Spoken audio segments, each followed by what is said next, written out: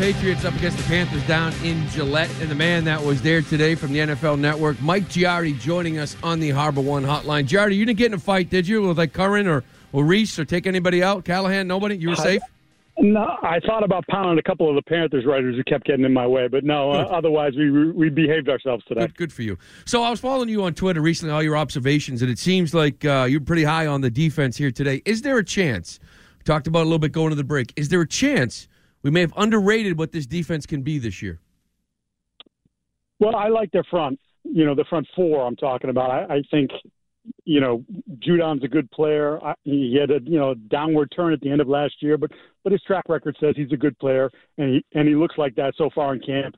Gottschall's only one of the best defensive linemen in football, at least so I was told. So he's there as well. Solid player. Lawrence Guy. Like there are enough bodies up front, I think, for them to be a good unit. My question is, the corners. Yeah. Do they have enough in the secondary? Because I like their safeties too, but do you have enough there? And Jalen Mills has had a terrific camp. He's been one of their better players in camp. No question about it. But, we'll see how does that translate when you get into the regular season. And if you're trying to play man, we saw him last year at times really struggle in man. So, how does that translate? They got to find some people there for sure. So, Mike, I'm wondering about Tyquan Thornton. Heard Andy Hart on the show right before us talking about him potentially taking a little step back today. Is that something that you saw? What have you seen in terms of his performance so far through training camp? Yeah, he did struggle a little bit today, which, I'm not necessarily surprised. A good level of competition today, a little bit more man-to-man, in-your-face type stuff, which, look, he's skinny. He's going to have to get better at that, and I think he's done a decent job in camp, but I think it was ratcheted up a little bit more for him today, and I think there were points where he did struggle with it. I also think a couple times on plays that he made, it's almost like he's waiting to get hit instead of continuing to carry on the play. And that's something that, that'll be a next step for him. Like, hey, look, man, that's the way the game is, but you have this speed. You've got to continue to come across, catch the ball, and don't break stride. Don't prepare yourself to get whacked. Just get ready to make the play. But look, by and large, and we've talked about it quite a bit, he's opened eyes in camp, and I don't know whether that means, significant playing time come the regular season, but I do believe that we all went from thinking possible redshirt year, likely redshirt year, to now like, no, he's going to find his way on the field at some point this year, whether that's earlier or, down the road somewhere. He's definitely making a case if he continues to progress. Well, let's stick on the wide receivers then, because you and Kern, Mike, have both talked about how Kendrick Bourne has been disappointing so far in camp. Then he gets chucked out of practice today with the fight. What did you see today from Bourne that led to that? And when you talk about him not living up to expectations, is it not getting the opportunities, not making plays? What stands out with a player that looked to be on the verge of making a big step forward in this Patriot offense? Well, I would say mostly it's about the opportunities and the lack thereof because, as we talked about for the better part, for 2 weeks, the offense was anemic, really struggled in a variety of ways that go beyond did the wide receiver separate. It was, where's the protection? Is Max seeing it the way he needs to see it? Look, he tucked and run or surrendered on a sack more times this summer than he did at the entirety of camp last year, and this was 4 or 5 days ago. So, that I think has been an issue that has sort of prevented maybe seeing a little bit more from that group just because as a whole it hasn't been good enough. Today it was definitely better, although they continue to struggle up front at times, especially in the run game. And as far as what happened with him today, he just came to Wilkerson's defense. Christian Wilkerson caught a ball in front of the Carolina defense on one side of the field. It looked like an assistant coach may have pushed him, not like anything violent, but like, kind of get out of here. And then that just led to, wait a minute, what's happening? And then the next thing you know, people are throwing and bodies are rolling all over the place. And Bourne came in with what appeared to be a haymaker, which is never, let's be real, throwing punches with helmets on is probably a bad idea, especially when you need your hands as a receiver. But looks like he's no worse for wear other than getting launched out of practice. We're talking to Mike Giardi, NFL Network, here on the Harbor One Hotline. Sticking with the wide receivers, I guess, with Bourne and what you've seen from Thornton. if Thornton does play himself into a role, are there too many wide receivers? You keep hearing about Nelson Aguilar. Like, this is a guy that maybe could find a new home. Like, how do you see that thing playing out numbers-wise? Yeah, it is interesting, and I guess I would say that even though Bill has talked up Aguilar here in camp and he's had some better moments of late, that if they could move on from Aguilar, they probably would move on from Aguilar. But who wants to take that contract?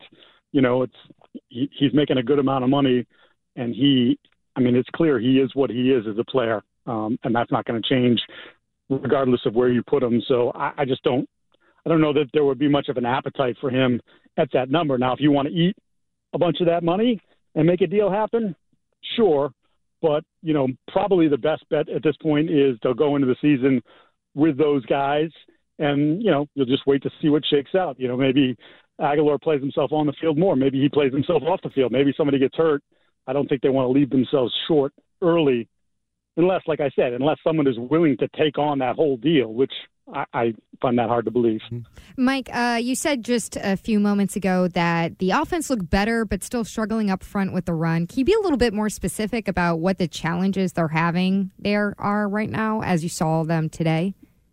Yeah, look, for starters, you don't have Isaiah Wynn out there, which I guess is starting to not become an uncommon thing, but he is supposed to start for you, so you're down a tackle already. You're integrating a rookie in Cole Strange, and it's been a roller coaster. There have been moments where he looks like, he's going to be a good player, and then he looks like sometimes where he played at Tennessee Chattanooga, and the speed is too much, and the strength is too much, and there's going to be a process, and I think they understand that, and I think that's why they're getting him as many reps as humanly possible, including him being basically the only starter that played on Thursday night in the first preseason game. So I think that's part of it. I think what they're doing with some of the wide zone, inside zone stuff, you don't just – this is the thing, and this is why I wonder if and when there'll be a time where they say we're just not seeing enough progress from it. But this is something that takes time. You don't just automatically plug this in and 2 weeks later you're like, oh, yeah, we got it. We're fine. No, they've been putting this stuff in since back in the spring. And, it's been rough at times. Again, better today, but still far from awesome and far from what you'd like it to be, especially when you're talking about, I think we all looked at this team, right, and said, you got two really good running backs in Damian Harris and Ramondre Stevenson. Running game shouldn't be a problem for you, but to this point, it has been a problem for them. And again, we'll see what it looks like later down the road. We obviously saw in the first preseason game where they ran their old stuff. They didn't run their new stuff. And, I haven't got a real good answer on why that was, but, we'll see what it looks like on Friday night. Well, we also saw on Thursday a couple different guys that looked like Mike, calling plays in terms of Patricia early and Joe Judge late. You've had now a bunch of camps time and games and now a joint practice. What do you think, Mike, the end game is for the way they're approaching this as far as calling the plays offensively for here in 2022? Well, to me, it's been pretty clear since the summer, at least, that this is Matt's show, and he's been the one who's calling the 11-on-11s with the ones. When Joe Judge has done it, it's been with the twos. The only time Joe's called plays for the ones has been 7-on-7s when Matt's been over with the offensive line. And even that's not, Matt will come over a lot of times for 7-on-7s and not stay with the O-line to be part of that. So what they did on Thursday night certainly was a curveball. And I was talking about this with Andy Hart this weekend. I part of me wonders, because remember, go back to 2017, if Josh had taken the Indianapolis job, Joe was moving higher up on the ladder from an offensive standpoint, and Bill was going to groom him to be the next Josh McDaniels in this offense. So he clearly has a belief that Joe can do it, and I just wonder, in giving him all those reps, if we see that again on Friday night, if we're not looking at a situation where they're grooming him to be the guy sooner rather than later, whether that sooner is, week 1, week 6, or, hey, maybe Gerard Mayo leaves in the offseason as a head coach. We move Matt back to defense, and then Joe is ready and gotten his feet wet this year with some of the preseason stuff to be the play caller next year. So, Mike, sorry, to be clear, you're thinking that it's possible that Joe Judge is actually the play caller this season as we actually go into the real season after we've seen Matt Patricia work with the ones throughout preseason? It just strikes me as curious. And again, you're not there are a lot of us asking a lot of questions and not getting the answers. Right. But I'm just trying to read. I'm trying to read the tea leaves here. And again, Bill, 2017, had a belief that Joe could be this guy. So I don't think that Joe has done anything that Bill says, well, he can't be the guy. You know, we like him as a coach. We think he's a smart guy. We think he can handle this. It's just whether or not the handling it is the sooner rather than later part. And again, I don't. It's hard to know. I mean, you got your guy Mike Lombardi throwing out that maybe Bill calls the plays, which is something we saw a little bit of the early part of camp too. So, you know, they love this misdirection. They love to keep us guessing. I would have loved had whoever asked the question yesterday to Bill when he said I appreciate you asking the question, and I know you really want to know, and I'm trying to help you out, but we don't have enough time. Yeah. No, we have all the time in the world, Bill. I will sit here. I don't have to talk to anybody else.